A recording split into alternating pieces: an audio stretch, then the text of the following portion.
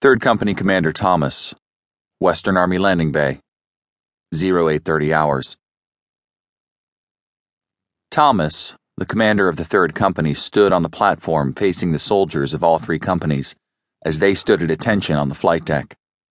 His demeanor was calm and confident. His brother Liam looked stoic as usual, and his brother William looked as if he was ready for a fight, also as usual. Thomas thought about how lucky he was to have brothers.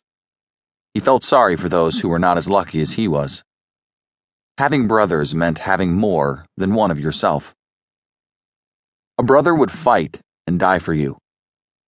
A brother would give all he had for your safety.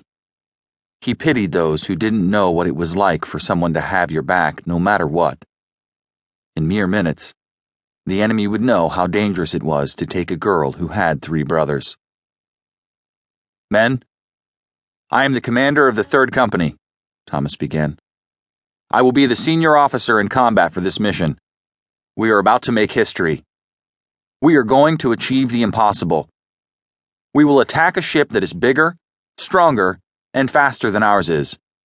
We will then use a new, untested military tactic with these Lancer ships to board the enemy's ship.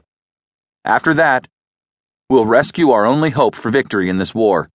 Then we will escape from the enemy's ship, land back here, and return home in safety to prepare for the final battle of this war with the weapon that can give us victory over our oppressors. Failure is unacceptable. Victory is the only option.